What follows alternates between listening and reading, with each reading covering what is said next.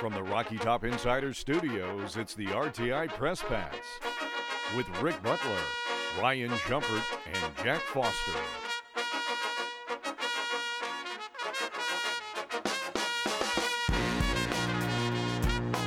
All right, ladies and gentlemen, and here we go. Welcome into the Rocky Top Insider Press Pass podcast. We are here on a beautiful Wednesday afternoon, ready to talk a little Tennessee basketball, Tennessee football, and whatever else is going on in the world of Tennessee athletics. My name is Rick Butler, joined to my right, that is Ryan Shumpert, joined right across the table, that is the one, the only Jack Foster. Today is March 1st. Welcome to March, everybody. How we doing around the table? How are you guys? Tired. A little bit. Here, I'm ready to roll another midweek baseball game today, but yeah, plenty to get to. It's crossover season, always busy, and certainly a lot of news in Tennessee basketball's impressive win over Arkansas last night as the regular season dwindles down, and then a little bit of recruiting action for the football team as well. Not only is it a crossover season, which is great, it's March, one of the best months of the year.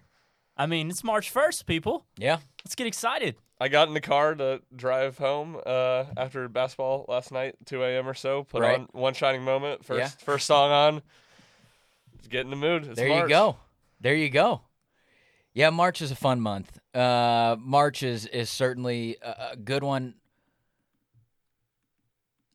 I'm trying to think if maybe April has even a case, because you get the end of the tournament, you get the Masters right there. Well, I mean, we talked about that just about a week or so ago, kind of that 9-day stretch, if you will, from the Final Four to the Masters, one of the best weeks in sports. But I think either way you look at it, the springtime is a pretty good season for sports all around, no doubt. Where does March Madness tournament rank in y'all's like sporting events throughout the year? Like top 3, top 5? Yeah, I mean, as a whole, it's kind of tough because as a whole, I guess it's the best postseason. I would say I prefer college football regular season over it, but that's a longer deal. I mean, I think that's when we were driving back from Kentucky. We were talking about it, and I said I think opening weekend of the NCAA tournament is my favorite sports weekend of the year. Yeah, that's kind of where I was as well. Those first 2 days, it is hard for anything to compete against the first 2 days or so of so many games. Yeah, March Madness. I mean, it is nonstop, and I think a lot of people, especially if you're around our age, you absolutely have memories of technology was just first starting to come around at this time. But I remember being back in middle school or junior high, right? And in between classes, all of your friends would meet in kind of the common area, and you have about 3 minutes before you got to get to your next class. But you would all be just sitting there around your phones trying to, okay, you get on that game, you get on that game. Who'd you get for that? Who'd you put? Wow, I can't believe we got upset. It's just so on and so forth. So I do love those memories. But first 2 days of March Madness, it's hard to top. Very hard to top. First 4, I think the next 2 days are just as good. Sure. You have a little bit less games, but usually less blowouts in there as well. And like I said, those 4 straight days of nothing but basketball are pretty incredible. Yeah, no doubt about it. Well, speaking of basketball, what do you say we jump right into things? Got to talk about the game from yesterday, and then that leads into a conversation just regarding the SEC tournament, which I know we're still a couple days away, 1 game away from the SEC tournament, but we will still start looking at it today and just and kind of a little bit of a future forecast. But before any of that, going back to yesterday, Tennessee defeats Arkansas on the court in Knoxville, 75-57 in the penultimate game of the regular season, the final home game of the season, and the final game at home in front of the Knoxville crowd for 6 of Tennessee seniors? Now, some of them, they're going to put a decision off a little bit in the future, but 6 were honored yesterday in terms of senior night. That was Josiah Jordan-James, Santiago Vescovi, Olivier Kamwa, Uros Plavsic, Kent Gilbert, Tyreek Key. And Tyreek Key. There you go. There's your 6 as well. And all of them played except for Key. Key did not play in the entire game as he's still nursing that ankle injury. Kent Gilbert got in the last couple minutes. The crowd loved to see that. The crowd erupted for that. But I think when you talk about this game, guys, we're going to talk about, Ryan, you just alluded to it a minute ago, the impressiveness to Tennessee's win. But ultimately, that stems from what happened in the opening minute or so, and that was Zakai Zeigler goes down with a knee injury, looked to be his left knee injury. And if you go back to what Rick Barnes said after the game, said, hey, we know that Zakai is a guy that gets knocked down, but, man, he pops right back up. When he doesn't pop back up is when you know that something's wrong. Now, after the game as well, Tennessee said that they did not have any update on Zakai Zeigler's knee injury. But We know how important he is for Tennessee. So, Ryan, just kind of what's your takeaway right now on this Zakai Zeigler situation for Tennessee? Obviously, we don't know his status moving forward, but we also know how important he is to this team, despite the really impressive performance yesterday against the Hogs.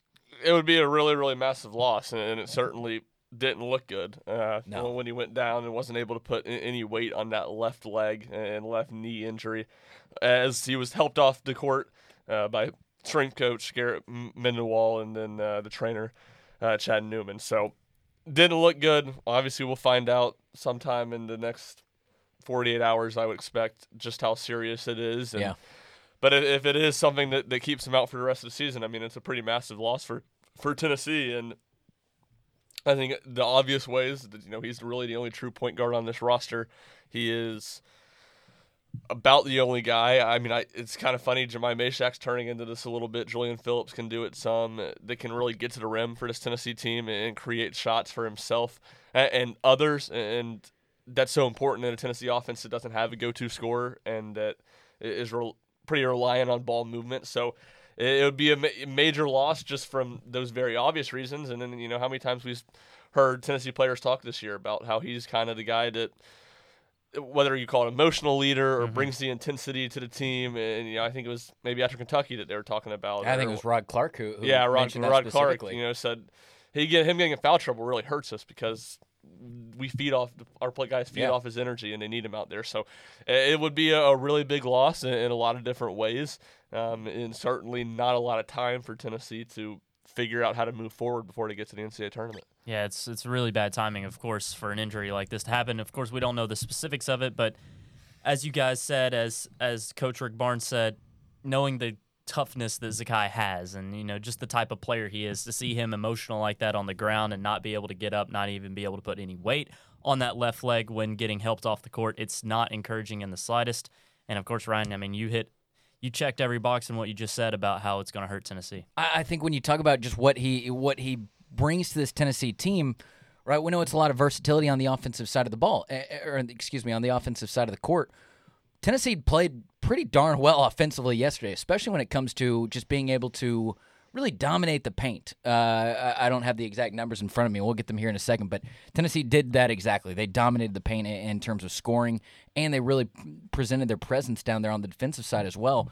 But I do think that is a struggle. You've seen a lot of times where Tennessee has really relied on Zakai Zeigler to be that difference maker on the offensive side, right? Whether that's distributing the ball, whether it's scoring the ball, whether it's getting other guys involved. So I do think it's going to be really interesting to see how Tennessee combats this if they're not able to have him go moving forward, how they're able to combat this. Ryan, I think one of the things that you said there that was most correct was just there's not a lot of time to figure it out. Obviously, this is a team that's well connected, and they've been going through the whole season together, but also that all that preparation has been with Zakai Zeigler leading the point. So not a lot of time before it's crunch time with these tournaments.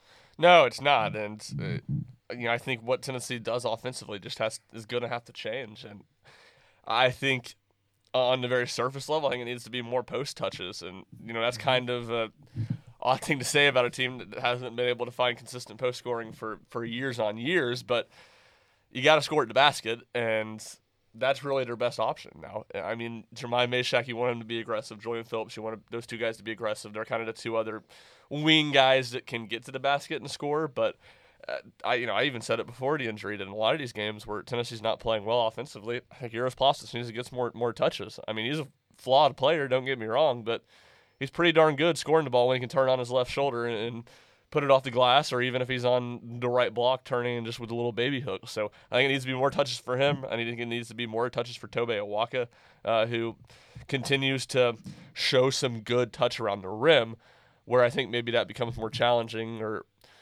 more complicated. And I make it sound real simple.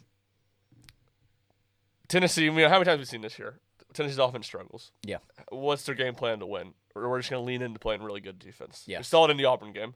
Yeah, get gritty. Yeah, the offense struggled, and Rick Barnes said, hey, we're not going to play better offensive lineups and hope that the offense is going to get marginally better. We're going to double down on playing defense, and we're going to play defensive lineups. I think that's just kind of the mindset of how this team wants to win when they're hit with adversity like that. Well, those two guys I named, Eros Plastic and Tobe Walker, are the two worst post defenders. And certainly Plavsic has improved some. I think Awaka is probably more of a detriment on that end of the court, but certainly I think Olivier Kamwa and Jonas Adu bring Tennessee more there. So you need those guys to be locked in and dialed in consistently defensively down the home stretch of the season because you need them on the offensive end. And like I said, for Plavsic, that's a lot of scoring in the post. It's some of that for Awaka as well, but I think just as important, if not more important, is what he does on the offensive glass and getting some. He had 5 offensive rebounds last night. He was good again last night. Yeah, and a handful of second chance points cleaning things up. Yeah, he had He had half of their offensive rebounds last night. Yeah. And you mentioned the paint points earlier, Rick. They had 42 points in the paint of 75 total points scored. So, yeah, I thought as a whole, looking at Tennessee's 4 post players, this is probably their best game combined of the season. I know Alabama was a good day for them as well, but just looking at all 4 of them combined, I would say this was their best cumulative effort. I thought Jonas Adu made a lot of good hustle plays, and, obviously he doesn't have the best hands, but I think he did make some things happen. And, of course, Urosh was solid yet again and on a couple of times. I didn't get a lot of minutes, but when he was out there, he was good. He got 2 moving screens in the first half, pretty quickly after he got in the game. And the first one was 100% a moving screen. Easy call. I think Barnes got mad and yanked him. And then the second one wasn't a terrible call. It was a little soft. You can probably call that most possessions, but that was the second foul. And Rick Barnes, we know how he is with 2 fouls in the first half. So it wasn't a very eventful first half for Uroš Plavsic, but he got in there and made some nice plays in the second half. Yeah, and Ryan, I agree. I think for Tennessee, one of the strategies to fight back against this, if it is going to be a lingering injury and a lingering problem for Tennessee, which I guess maybe if it's lingering, it could be extended as well. But either way, just one of the areas of concerns that I think you look at is a 3-point shooting. Not just that. Tennessee has been a little bit up and down from the 3-point line this whole year, but that Zakai Ziegler has been one of those guys to break scoring droughts with a big 3-pointer, to excite a crowd with a big 3-pointer. Just one of Tennessee's guys that they absolutely trust to shoot back there. Tennessee knocked down 4 3-pointers yesterday against Arkansas, but 3 of those came from Vescovi, and then Josiah Jordan-James put the other one in as well. So that's going to be interesting to watch going forward, but, again, like you're saying, I think post is going to be important, but we do know what Ziegler brought to the 3-point line as well. Yeah, and I think that's where you'll want to lean on Josiah a little more and obviously have Tyreek Key healthy. I know he's spotty and very, very inconsistent, but if he's on, and he's going to be just up there with Santi as one of the best 3-point shooters on this team. Definitely top 2. Sure, no doubt. Goes to what we talked about last week, I think, after Texas A&M, whether he shoots it well or not, he's at least a threat to shoot it. And teams have to come out. Yeah. Teams have to come out and defend him and be worried about him, which Tennessee has more of that now with Josiah back. But some of those lineups they play, Jeremiah Mashack is as solid as he's been offensively. He's still not looking to shoot the ball when he catches it. And there was one time last night where he was wide open, and he was just playing. I don't know if in a hurry is the right word, but he was just in such attack mode. I don't even think he looked at the basket when he caught the ball. He just went and immediately started dribbling to the basket. I don't even remember what ended up happening on that possession, but. I thought Olivier Kamwa, when he got open looks, he took him last night, too. He did. So, at the top of the key, he had a wide open look, missed it. But, especially at that spot, Kamwa's so good at the top of the key from 3. You want him to take those shots every time. And it does seem like he's been shooting those less the last couple of weeks. It feels like he's taking less threes. And, again, I think that's a shot that Tennessee needs him to take and be able to knock down some. Yeah, I think so as well. All right, so looking ahead to the future, Tennessee has Auburn to close out the regular season. That'll be coming up Saturday. Saturday afternoon at 2:00 p.m. Eastern Time. That game will be in Auburn, so on the road, as we mentioned previously. Yesterday was Tennessee's final home game of the season. Now, when you're looking at this game, Ryan, you alluded to it just a couple minutes ago. When you go back to that early February match between Auburn and Tennessee, boy, was it a defensive rock fight with not a whole lot of great offense in it as well. Tennessee did get the win 46-43. If you remember, there was a little bit of controversy at the end from some people, online and talking about that big play behind the 3-point line with the final shot of the game. But ultimately, I think what people remember this game as was just a little bit of a rough offensive showing. What do you expect coming back on the other side when Tennessee does travel down to Auburn to close out this regular season here on Saturday? I expect a pretty similar game in a lot of ways, where I think it'll be low scoring again. Certainly, this is an Auburn team that's not playing well in the slightest right now. They've lost 5 out of 7, 7 out of 10 So it's a team that it's kind of played themselves onto the bubble, which I knew they weren't.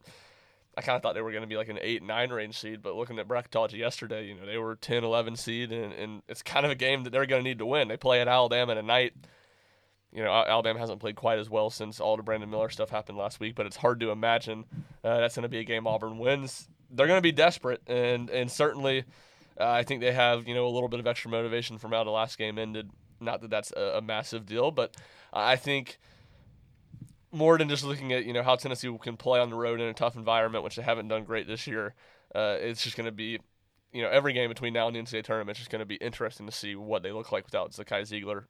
How do they adapt? Yeah. How do they play? But two, what does the offense look like, and can they find some sort of consistency of something that works on that end of the court? Yeah, and I want to know the balance of who's running the offense. Who they start with, who they end with, maybe more importantly, just kind of who gets reps with what units. It's going to be interesting to watch. And again, you can kind of go back to yesterday to get a small idea, but now with a full week of game planning, again, if Zakai Ziegler is out long-term with a full week of game planning, going to be really interested to kind of see how that balance shapes up, to see who runs the offense, who's bringing the ball down the court, who's orchestrating everything, so on and so forth. I feel like it'll be mostly Santi, right? I mean, he did it last night. What do you think, Ryan? I think you'll see a pretty healthy mix of Santi and Tyreek Key.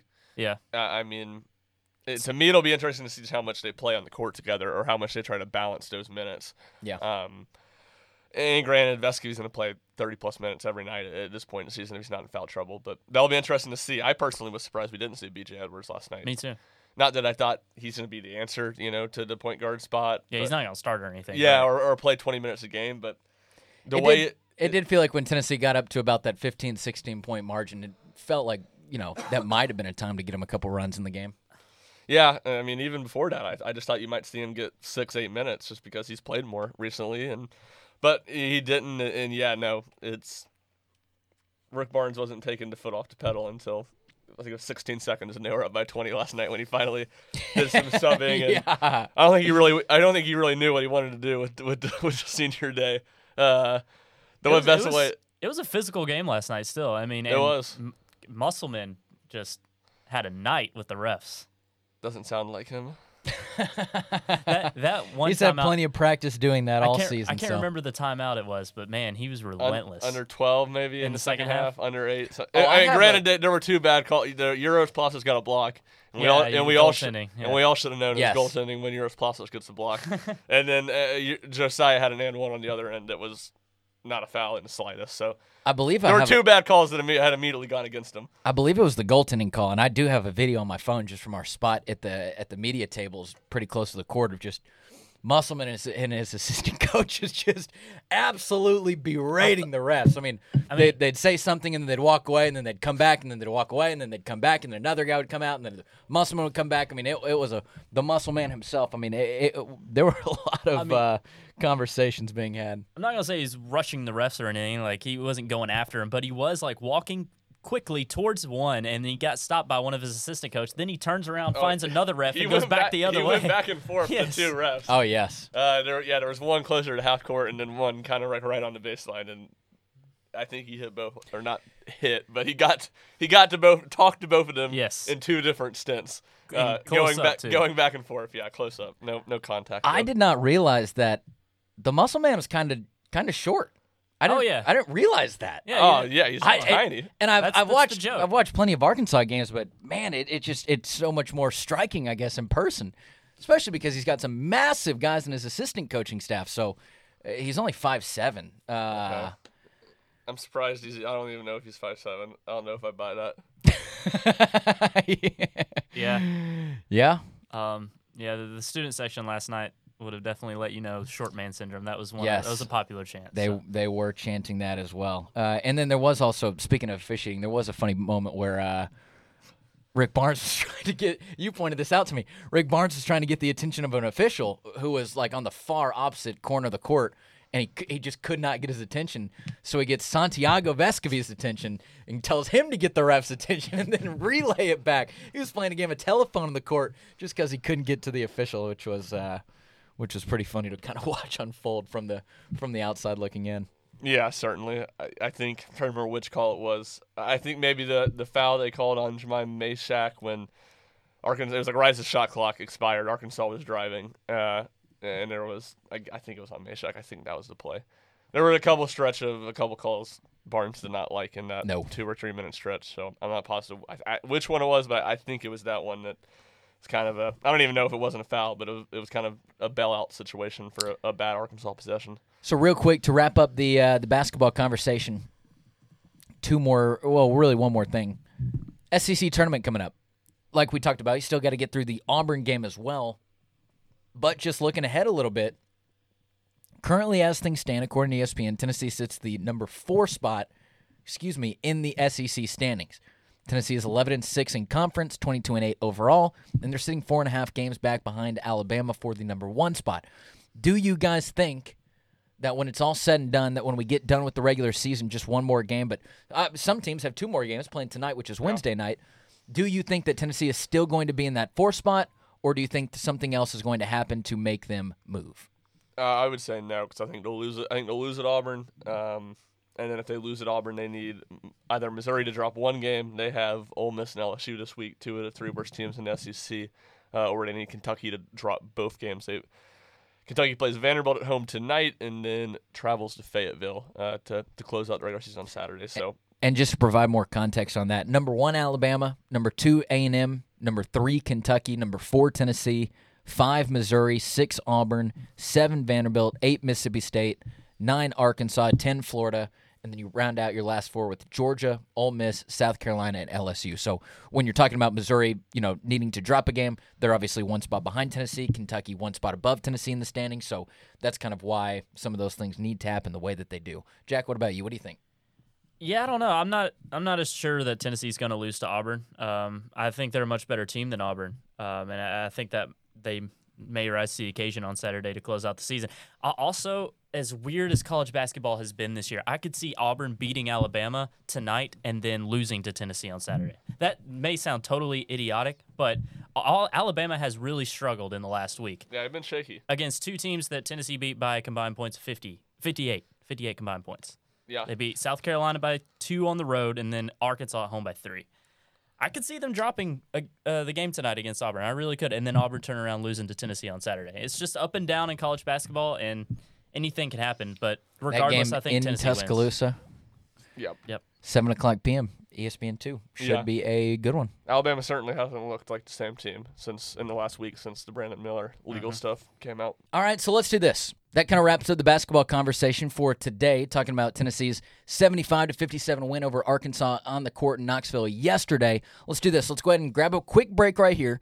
Come back on the other side. I know we got a little Tennessee football recruiting to talk about. Tennessee adds a very talented offensive player to the class of 2024. We'll give you some of the information about him, and then we'll just talk about what else is going on in the world of Tennessee athletics. Maybe a little bit of baseball. See what else is going on as we wrap up the podcast. Not much more, but you're not going to want to miss it. Don't go anywhere. You're listening to the RTI Press Pass.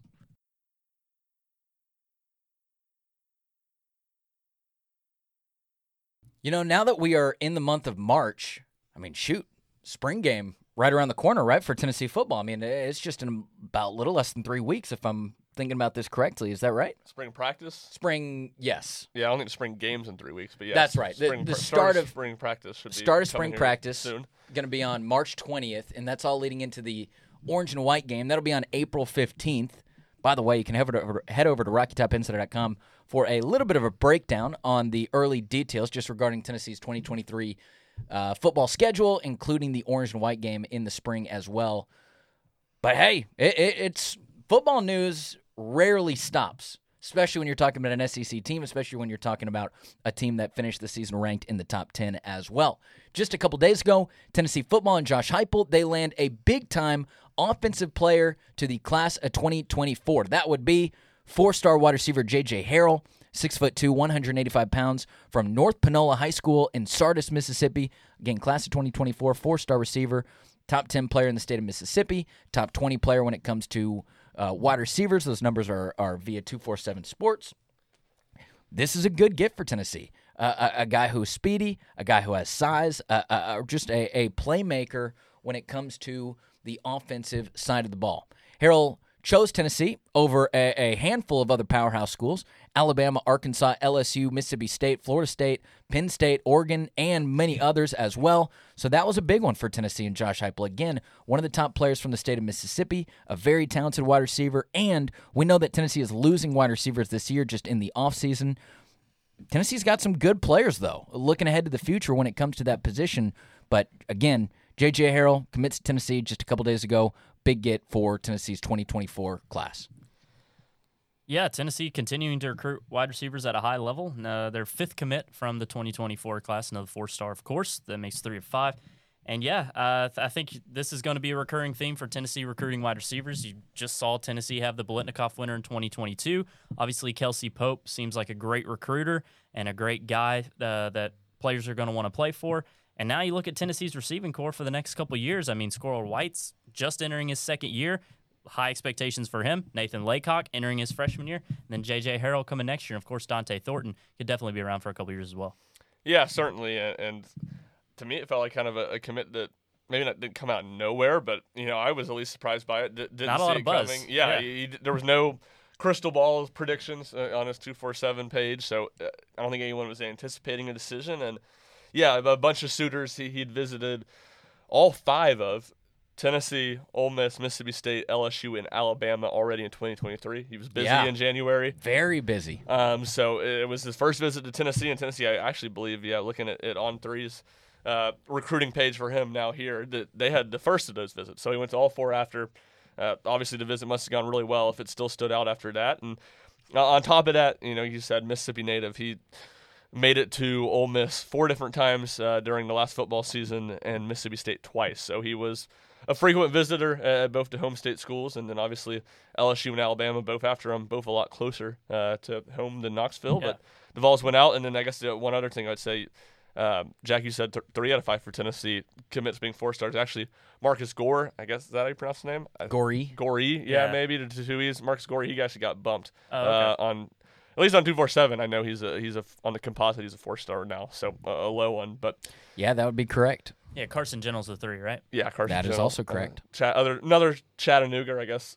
Gorey is Cleveland, but Southeast Tennessee native. So we've seen Tennessee recruit the in-state well early on in this cycle, and this is them going down into the thick of SEC country and beating out a lot of strong SEC foes for a top 100 commit that, like I said, kind of, if it didn't come out of nowhere, at least wasn't expected. So Sure. That's a pretty impressive February win, for Tennessee's coaching staff. And I don't know how much this is going to continue into the future, but I do think that kind of immediately something that you see out of J.J. Harrell is a little bit of recruiting just for on behalf of Tennessee. I believe he did send out a tweet that was tagging Boot Carter just a couple of days ago, maybe after his commitment, throw in an orange heart or something that these recruits do on social media these days. But it does seem like maybe this could be one of those players in the class that does a great job at recruiting other players. I think that's one of the more undervalued aspects of a recruiting class is, yes, you obviously need your coaches to be able to recruit.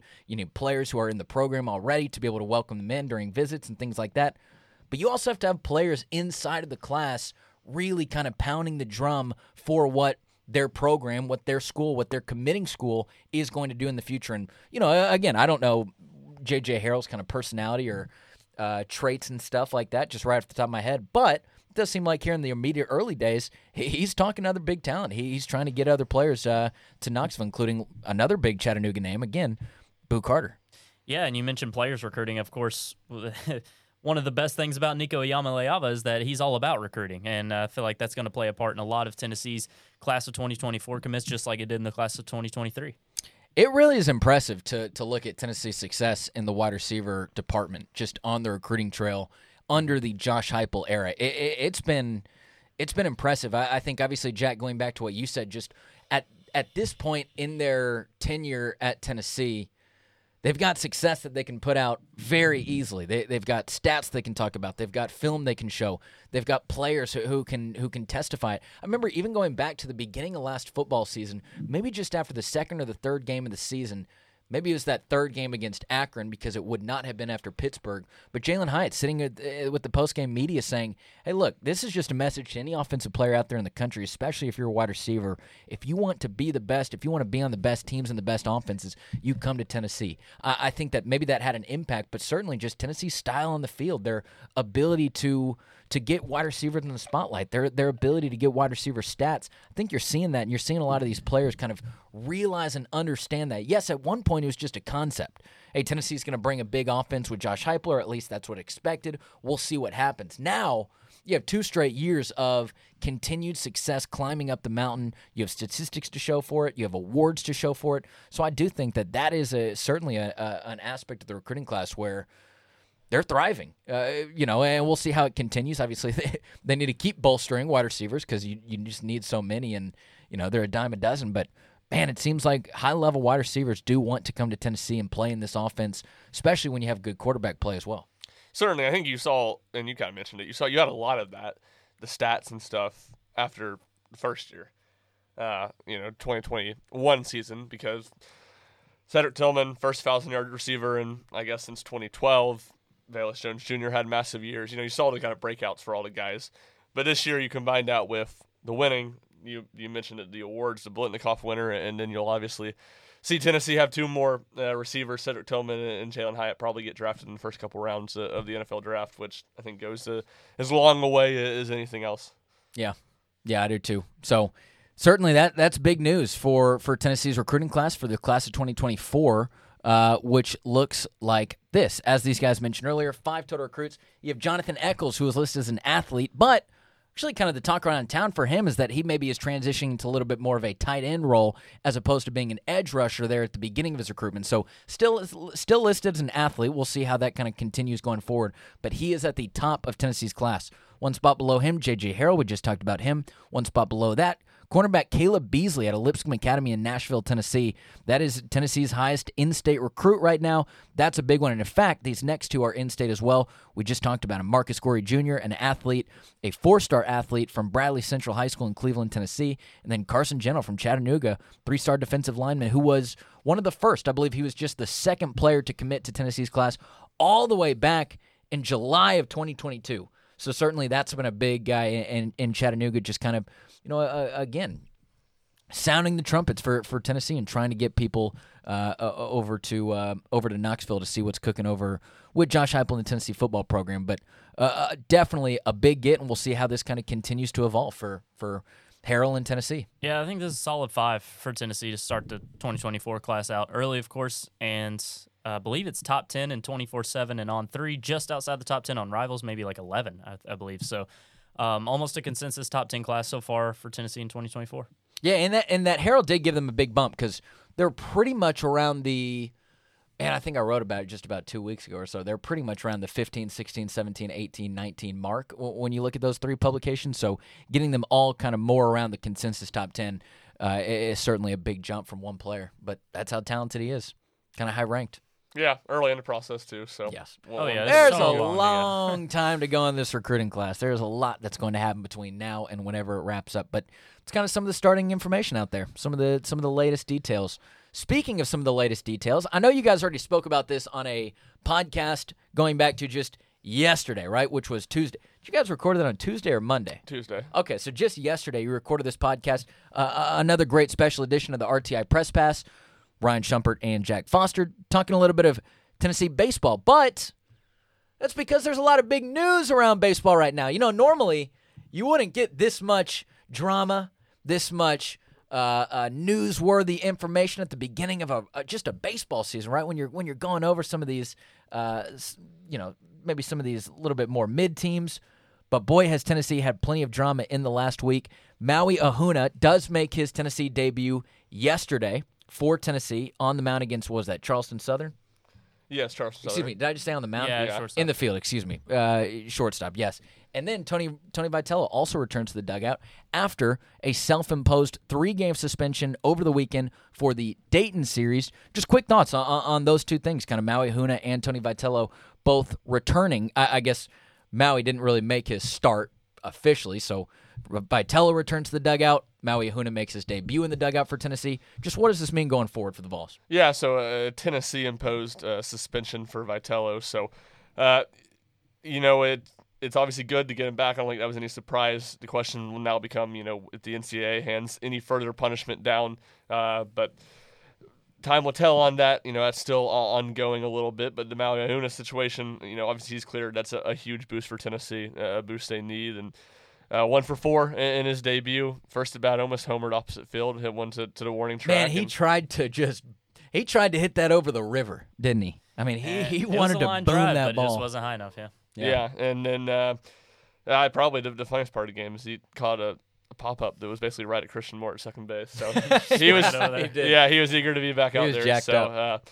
it obviously, because we talked about it in more detail yesterday, but huge for Tennessee to get Ahuna eligible. Not a ton of surprise with Vitello being back, but kind of like you said, a lot of early season storylines, a lot of early season kind of adversity for a team with a lot of new faces that has plenty to deal with, just kind of getting their feet wet and getting on the field to begin with. Yeah, and Tony said they've been handling it greatly. Yeah. You asked him that question last night, and he said, "Look, this group has just, handled this amazingly, and we're ready to rock now." And they kind of had their celebratory day Monday, with all the news breaking, and then they got back to business yesterday.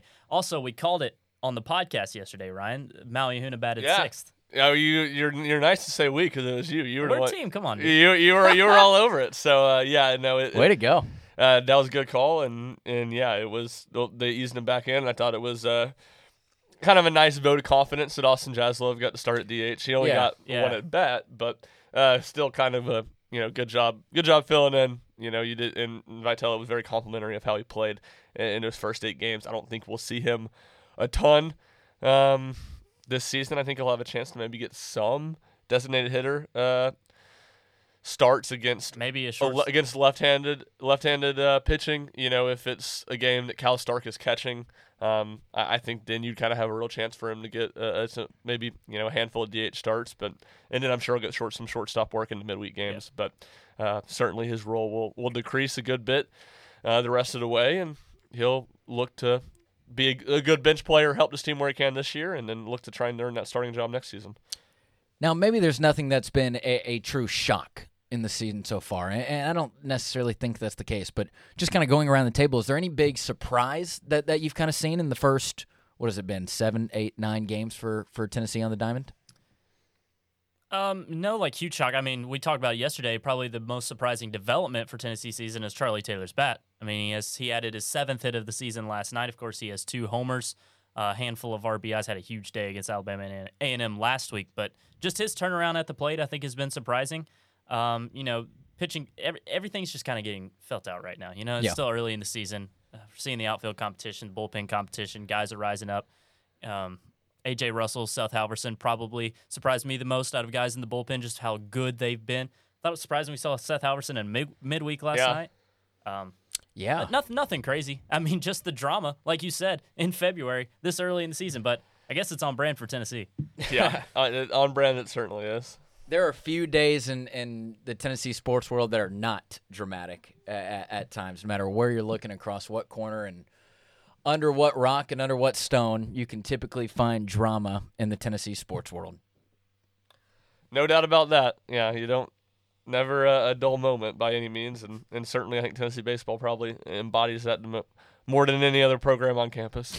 Yeah, Tony Vitello is a big reason. Yeah. Yeah, a little bit of a disruptor over there on the baseball field, but that's what's that's what makes a lot of this entertaining. All right, anything else from the table? Just kind of around the Tennessee sports world, anything that you've seen in the last week, anything that you want to point out or shed some light on in the last week or so? Lady Vols are the number 3 seed in the SEC tournament. Okay. We'll get underway Friday in Greenville, South Carolina. Their path to the SEC tournament championship does not include South Carolina. So they don't have to play the Gamecocks until the championship if they make that far. They'd have to beat LSU. They just got to play LSU. Right, which I think they only had one SEC loss, maybe just one loss on the season too. So, I mean, they're a top 5 team in the country. That's going to be a hard out. But, yeah, Tennessee did a good job to be a top 3 team in the league basically all year. The league was down, but Tennessee pretty much dominated everyone else besides LSU, South Carolina, and then they had the ugly loss against Mississippi State. Yeah. Yeah, certainly. I guess one other thing, not too Tennessee related, but Yeah, what'd you see? Drew Pember, Oh, transfer. I'm even forgetting the conference now. ASUN, I think, is what UNC Asheville's in. May someone double check me, but whatever conference you're in, ASUN, maybe Big South. He was the player of the year and the defense player of the year. So, wow. Big South. Big South, yeah. So he was. It's a local kid. We talked about, he had, or Jack wrote about it, I don't know, a month or two ago when he put up 50 in a game. So he had a massive year, and he gets some well-deserved honors at the end of it. Yeah, UNC Asheville, good. I think they finished in top 2 or 3 in that conference. And Yeah, they were 24-7, 16-2 in the conference, top of the conference. yeah, so they'll have a chance to make it the NCAA tournament. Yeah, no doubt. Wouldn't that be Wow, that's Yeah. fascinating right there. like a 13-4 UNC Asheville, Tennessee? That would Yeah, be I'd insane. I'd seen some earlier. Some I think they were 3-14 or maybe even a 2-15 Tennessee Sanford, which would be of great. Very much wanting to be avoided in the Schumpert household because my brother is a Sanford grad and they've never made the NCAA tournament in his 10 years or whatever since he's been living in Birmingham. But on the more macro, Quez Glover, who is a Bearden That's High School right. standout, led Bearden with Drew Pember Yeah. to the state championship win back a couple years ago. He went to Florida originally, transferred, and he's been absolutely fantastic for Sanford. He's really their best player. So that would be kind of a local tie if the Vols ran into the Bulldogs. But Yeah. Furman won in the regular season. They beat Sanford on the final day. Those are the 2 best teams in the SoCon, and they'll duke it out. And actually, I believe Greensboro. That's in the past. That's where that tournament's been. I want to say somewhere in North Carolina, maybe Asheville. But that's always an exciting conference tournament, and we'll see how that all goes this week. Are you gonna have family go to that game? Try to spectate it?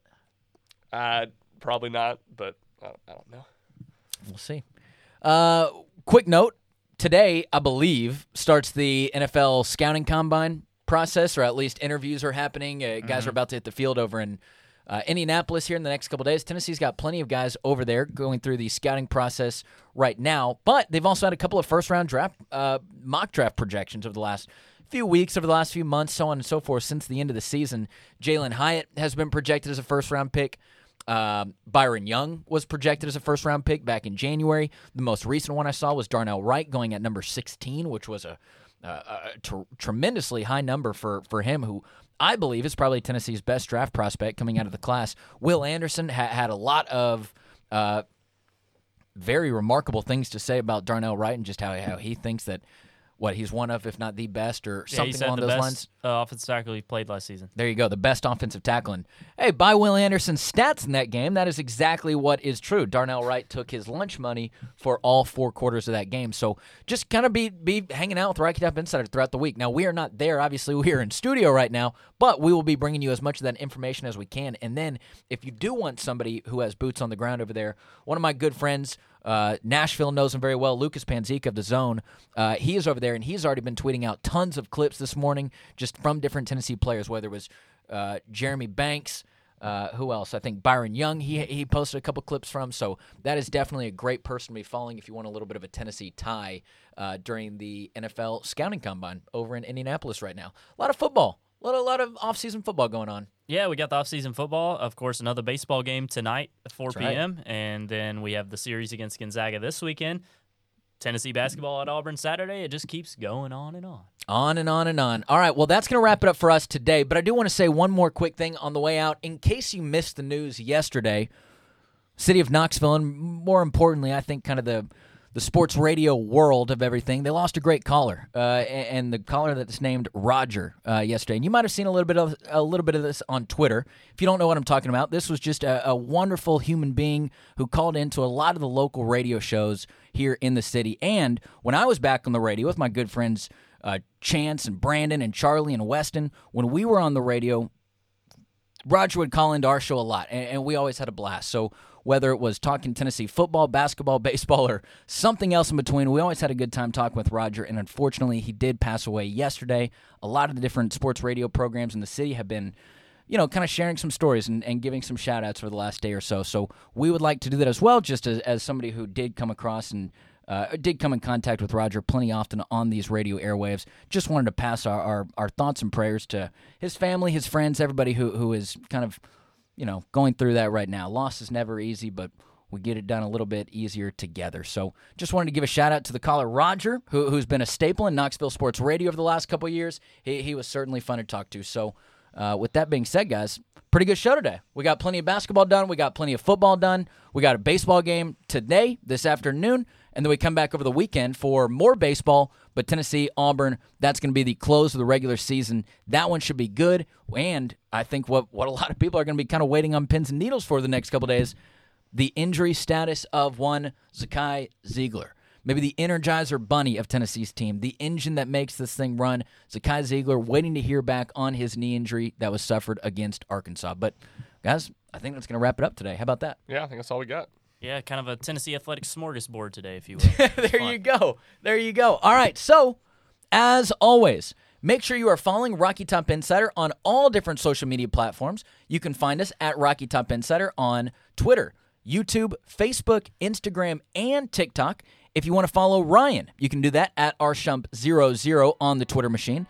If you would like to follow Jack Foster, you can do that on the Twitter. That would be at Jack Foster Media. And if you want to follow myself, you can do that at Rick_Butler as well. But again, just make sure you're following Rocky Top Insider each and every day for your best Tennessee news, notes, and coverage as we continue the basketball season. As we go through the baseball season, we will have you locked in and covered. Thanks so much for listening. For Ryan, for Jack, I'm Rick. You've been listening to the Rocky Top Insider Press Pass. We'll see you back for the next one.